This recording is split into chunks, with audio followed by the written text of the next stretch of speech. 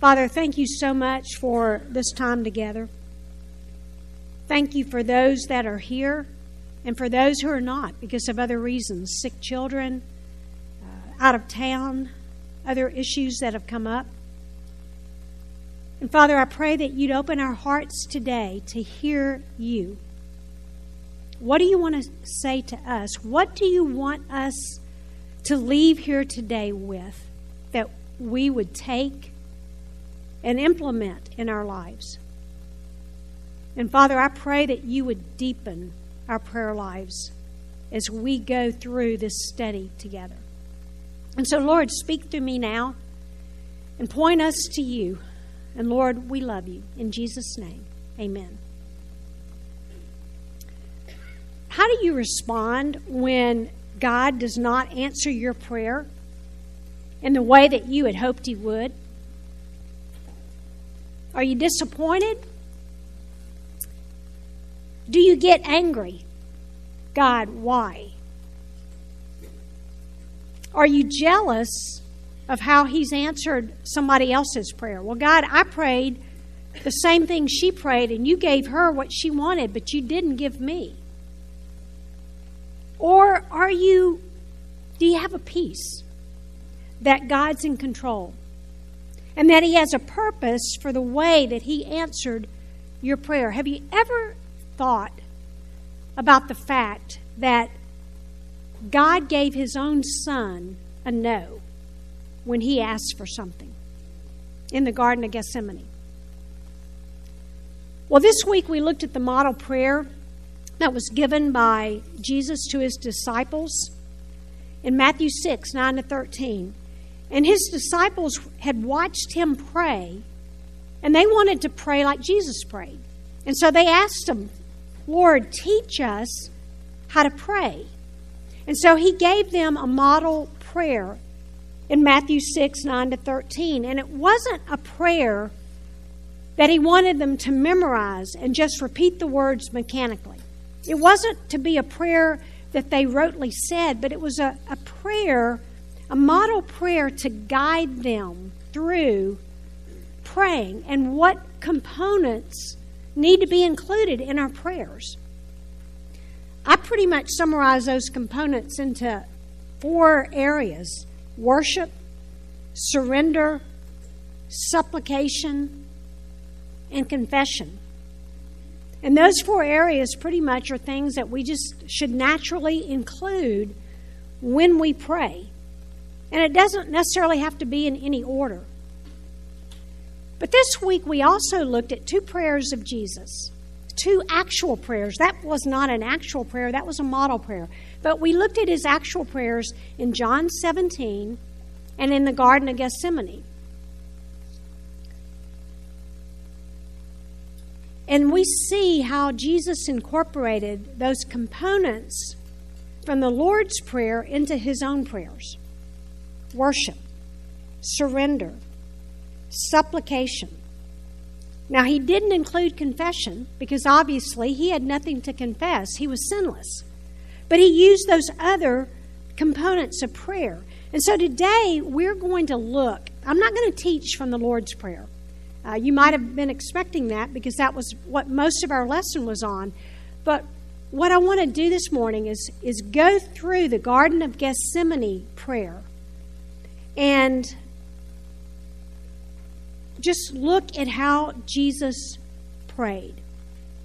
It's recorded in 3 of the 4 Gospels, in Matthew, Mark, and Luke, but we're going to spend most of our time looking at the account in Matthew. So go ahead, turn in your Bibles to Matthew 26, 36 to 46. I'm not going to read it all right now at the front end of this because we're going to go through it piece by piece. And you've also studied it this week in your lesson. But Matthew 26, 36 to 46 will be our base. And I'll also refer to the other gospel accounts from time to time. Do you want to pray like Jesus prayed? I do. And so if we want to learn, if we want to pray like he did, let's learn from his prayers. And so what I want to do is we look at the Garden of Gethsemane. I want to give you 6 principles that we can apply from his prayer in the garden to our own prayer lives that will help us pray like Jesus prayed. So the first principle is we need to be real with our feelings. In Matthew 26, verses 36 to 38, it reads, "Then Jesus came with them to a place called Gethsemane and said to his disciples, 'Sit here while I go over there and pray.' And he took with him Peter and the 2 sons of Zebedee and began to be grieved and distressed. Then he said to them, 'My soul is deeply grieved to the point of death. Remain here and watch with me.'" Keep watch with me. And in the Luke account, in Luke 22, Luke tells us that he was in agony and he was praying very fervently. Jesus was struggling that night with his emotions, with his feelings. He was distressed, troubled, deeply grieved, in agony. And he didn't hide his emotions. He didn't hide what he was feeling. He didn't pretend that everything was hunky-dory. "Guys, I got this. Y'all stay here. I'm going to go have a little chat with the Father. We got this." He didn't try to come across as, "Wow, I got that. I'm tough. Don't worry about me." He was very honest with his disciples from the time they got to the Garden of Gethsemane, and even more so with his 3 that he took further into the garden. And he just laid it out there and went, "I am deeply grieved.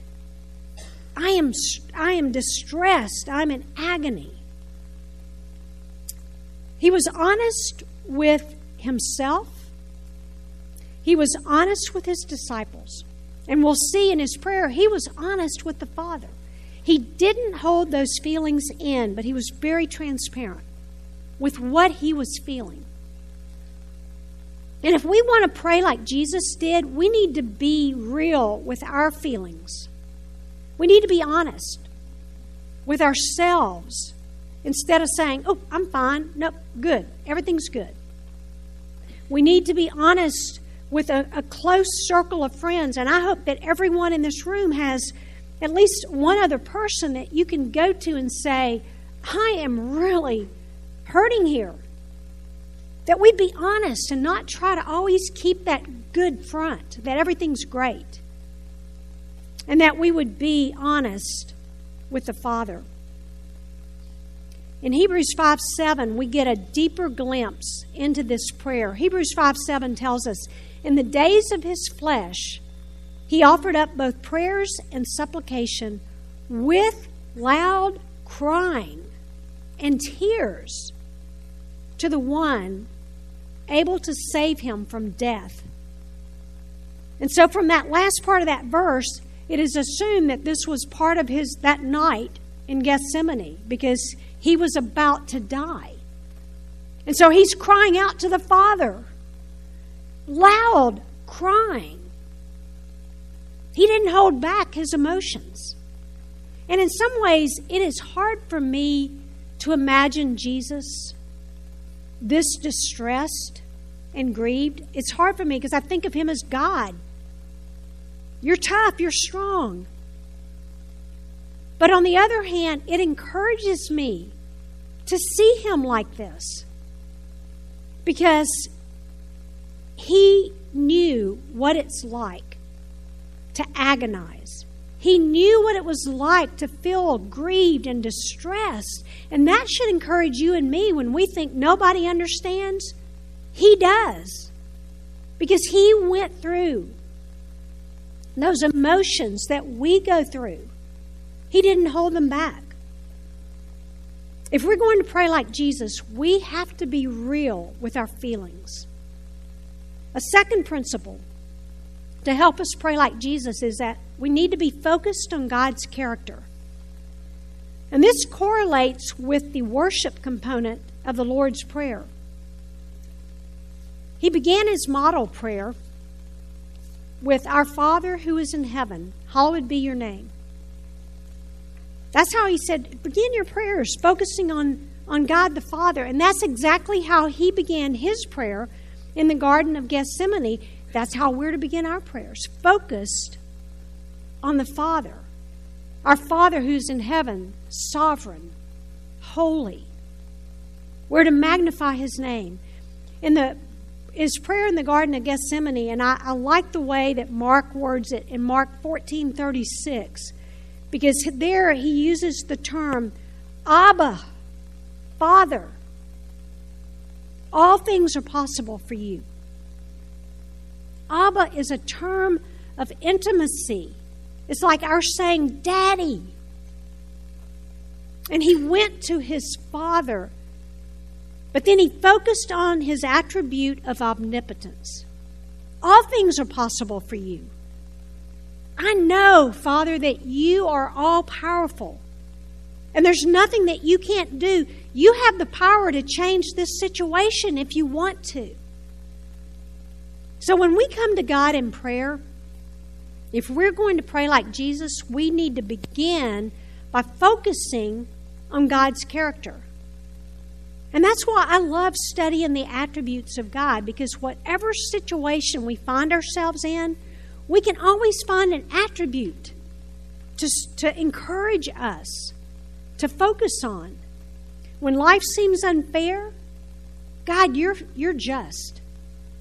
When I'm feeling inadequate to do a task that God has given me to do, God, you're faithful, and you'll bring it to pass.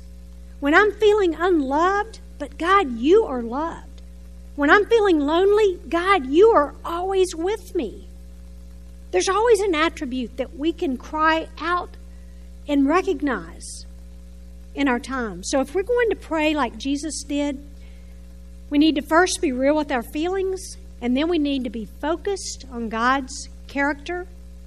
The third principle, be honest about your desires.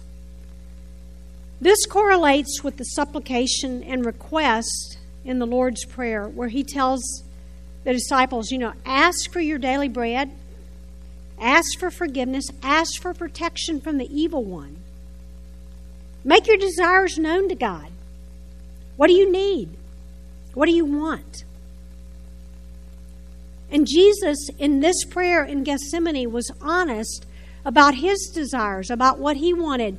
In Matthew 26:39, he says, My Father, if it is possible, let this cup pass from me. In Mark 14:36, he said, All things are possible for you. Remove this cup from me. And in Luke 22:42, he said, Father, if you are willing, remove this cup from me. Jesus was honest about his desire. Remove this cup. And that cup was his having to die for the sins of the world. He wasn't questioning God's power. He knew God was powerful enough to change it if he wanted to. But he was just honestly expressing what his desire. In Crickett's paraphrase, I can hear him saying, Father, if you're willing, is there another way to pay for the sins of the world besides my having to die? Because if there is, God, I prefer that route than this. Is there another way? Because I really would like for you to change the plan. And why? Why did he want his Father to remove that cup? Because he knew it was not going to be easy. He knew he was going to experience great pain. He knew that he was going to experience humiliation. But I think the thing that bothered him the most was knowing that the moments that he hung on the cross and carried our sins, that he was going to be separated from the Father. He was going to experience a loneliness he'd never experienced before. And he did not want to go through that separation from his Father. And so he asked, can you change the plan? Is there another way? But he did not want to die on the cross necessarily in his human side, but he did so that we'd never have to experience that separation. He was honest about his desires, and we need to be honest with God about our desires. We need to tell him honestly what's on our heart. God, this is what I want. I want this diagnostic test to come back negative. I want my husband or my child to come to Christ. I want this job.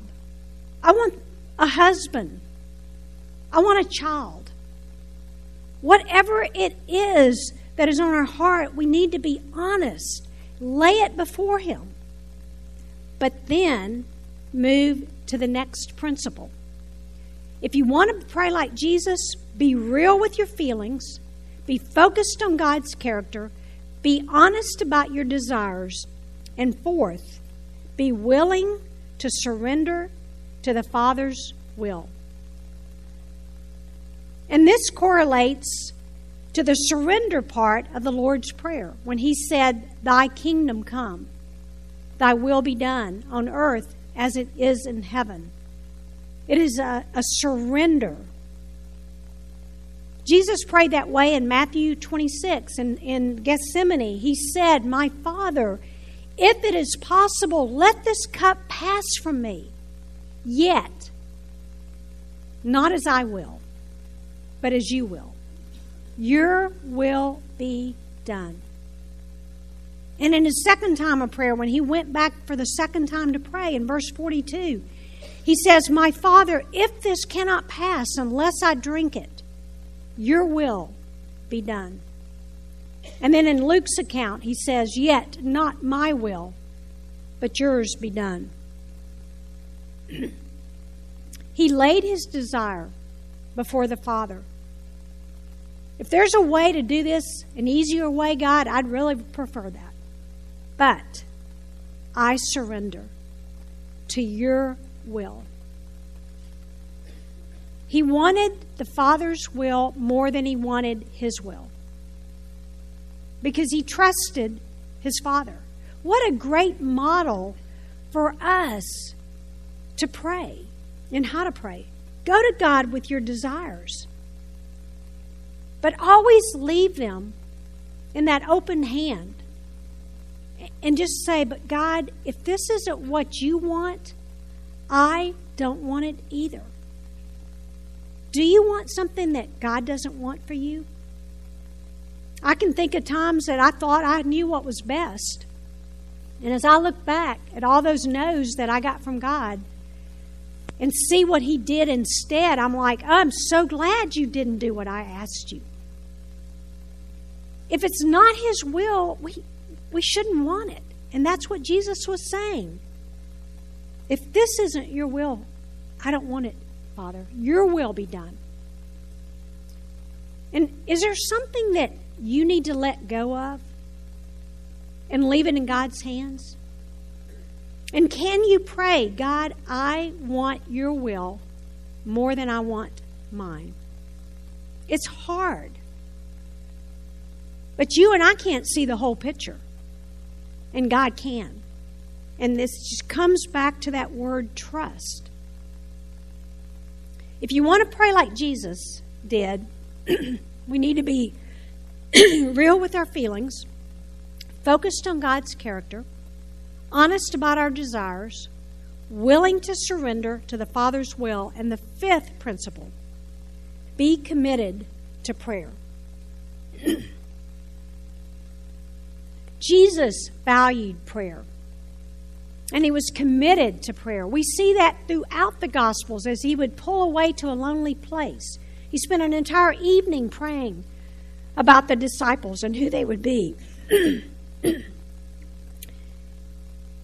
And in the Garden of Gethsemane, Jesus prayed not once, not twice, but 3 times. And we don't know exactly how long, but we get an indication from one point when he told Peter, "Can you not stay awake for an hour?" That he spent an hour in one of those times of prayer. Praying. He was committed to prayer. And he kept bringing his requests before the Father. And he wanted his disciples to be committed to prayer, because he did. He kept going to check on his disciples, and they were asleep. And he would say, especially to Peter, "Can't you keep watch with me for an hour? Keep watching and praying. Be committed to prayer." And so why did he keep going back to God in prayer? One time, another time. Why did he keep going back? And it tells us in one of the passages he prayed the same thing again. Why did he repeat his prayer? Why did he go back? Well, maybe he thought he could persuade the Father, if he asked enough, to change the plan. But I think he kept going back to the Father because he wanted to seek his Father's will. And he wanted to allow the Father to prepare his heart for the answer, whatever that answer would be. And as we spend time in prayer, that allows us to seek God's will, but also it allows God to work in our hearts to prepare us for the answer. Well, after the third time in prayer in the garden, he knew God's answer. His Father's plan was the only plan that would save the world from their sins. And so his Father said, "No, I'm not going to answer your request in the way that you want it. I'm not going to take the cup away." And Jesus accepted that answer. And I think he was able to because he had spent time in the Father's presence, talking about it probably. Well, I'd love to know more of what they talked about. But he got up and he went to the disciples and he said, "The time's come for me to be betrayed. Let's get up and go." He didn't hesitate. And some would say, well, then what good did his prayers do? God didn't answer his prayer. God gave him a no. His prayers made no difference. But it did. Because God used that time of prayer to prepare his Son for his answer and what was ahead. And through that time in prayer, the Father brought Jesus to the place of surrender and trust.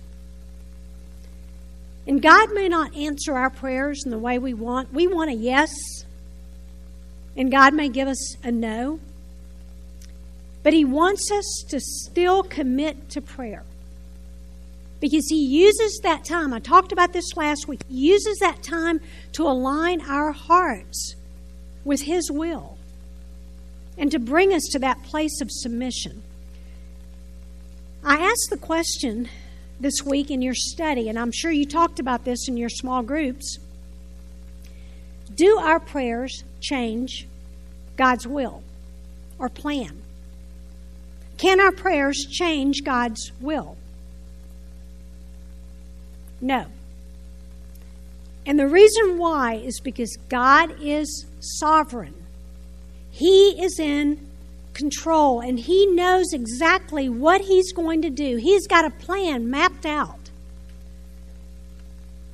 And we can't improve God's plan. If you and I could control God by our prayers, then God's not sovereign. But he is sovereign. We can't control God. God controls his plan in his sovereignty. I like the way R.C. Sproul answers this question. And he has a book called Now That's a Good Question. And I like the way he answers that question. And I put this up here for you to read with me. But he says, but can our requests change God's sovereign plan? Of course not. When God sovereignly declares that he is going to do something, all the prayers in the world aren't going to change God's mind. God alone is sovereign. You and I can't control God.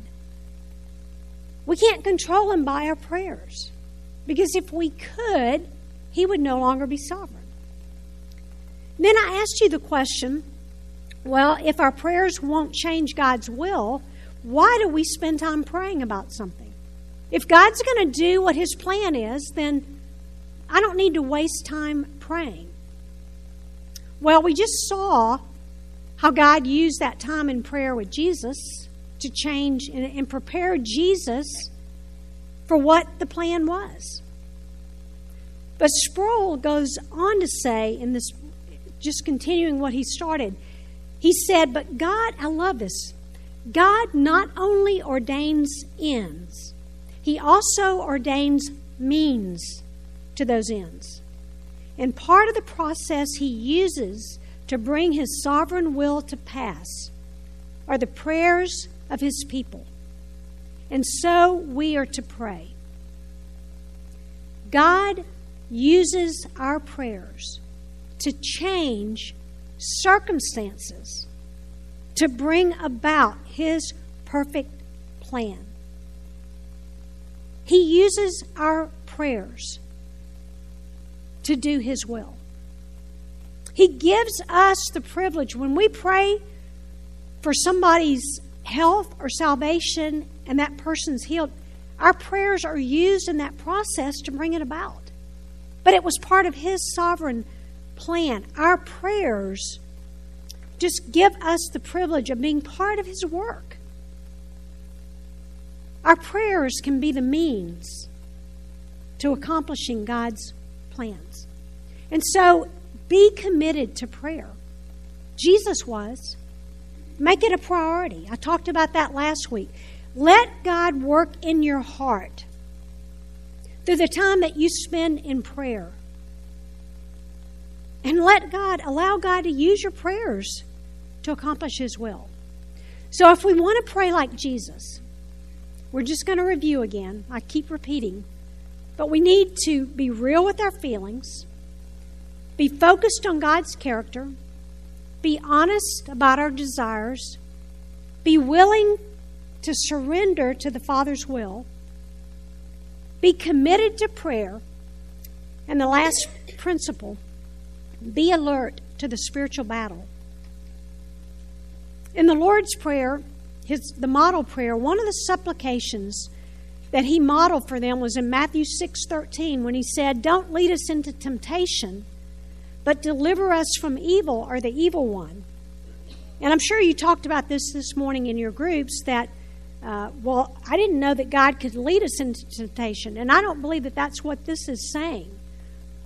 I think it's more of praying, God, do not let me stray off your path into temptation. Don't let me put myself into temptation where I'm having to call out to you for help. He knew that they were in the middle of a spiritual battle with an enemy that wanted to take them down. He knew what was ahead. He knew that they would be tempted to deny Him, to walk away from their faith, to compromise with the world. And He wanted them to be aware that you are part of a very serious, ongoing battle. And you need to be alert. And you and I are in that same battle today. We need to pray for protection from the evil one. We need to pray that for ourselves and for others. In the Garden of Gethsemane, in Mark's account, in Mark 14:37 and following, he emphasizes this several times as he was praying. After the first time when he prayed, he went and he found Peter and the disciples sleeping. And he said, "Simon, are you asleep? Keep watching and praying that you may not come into temptation. The spirit is willing, but the flesh is weak." In every gospel account of this prayer, Jesus kept emphasizing, keep praying so that you won't fall into temptation. And Peter was going to be tested very soon, and he ended up failing. I wonder what would happen if he had prayed more. But God's sovereign. He had a plan. But Peter wasn't prepared for that battle. Prayer keeps us alert. It keeps us ready to fight off temptations. Don't be caught sleeping when we should be praying. So if you want to pray like Jesus prayed, we need to follow his model prayer and apply these 6 principles from his prayer, his actual prayer in the Garden of Gethsemane. Be real about your feelings. Be focused on God's character. Be honest about your desires. Be willing to surrender to the Father's will. Be committed to prayer. Be alert to the spiritual battle. And I want to ask you today, I hope you'll go home this afternoon. And if you can't do it today, maybe tomorrow, but I think the sooner the better. I'd like to ask you to go home and look at these 6 principles and really evaluate your prayer life.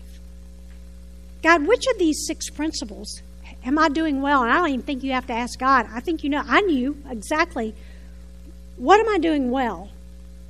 But then ask, what am I not doing so well? Where do I need to improve in my prayer life to be able to pray like you did? You know, one of the things that really jumped out to me in my own life was just I don't pray enough about the spiritual battle. I just kind of get complacent and I forget about it. But God has convicted me in this lesson that I need to be praying more for protection. For me, for us, for our pastors, for ministry leaders. We're in a battle, but I just typically just kind of don't think about it. And so I'm asking God to help me stay more in tune to the fact that, yes, we are in a battle. Take time this week to just ask Him to show you, what do I need to work on? What am I doing well? Because I really do pray that we would pray like Jesus prayed. And can you imagine what God would do in our lives if we did? And what He could do through us if we prayed like He did.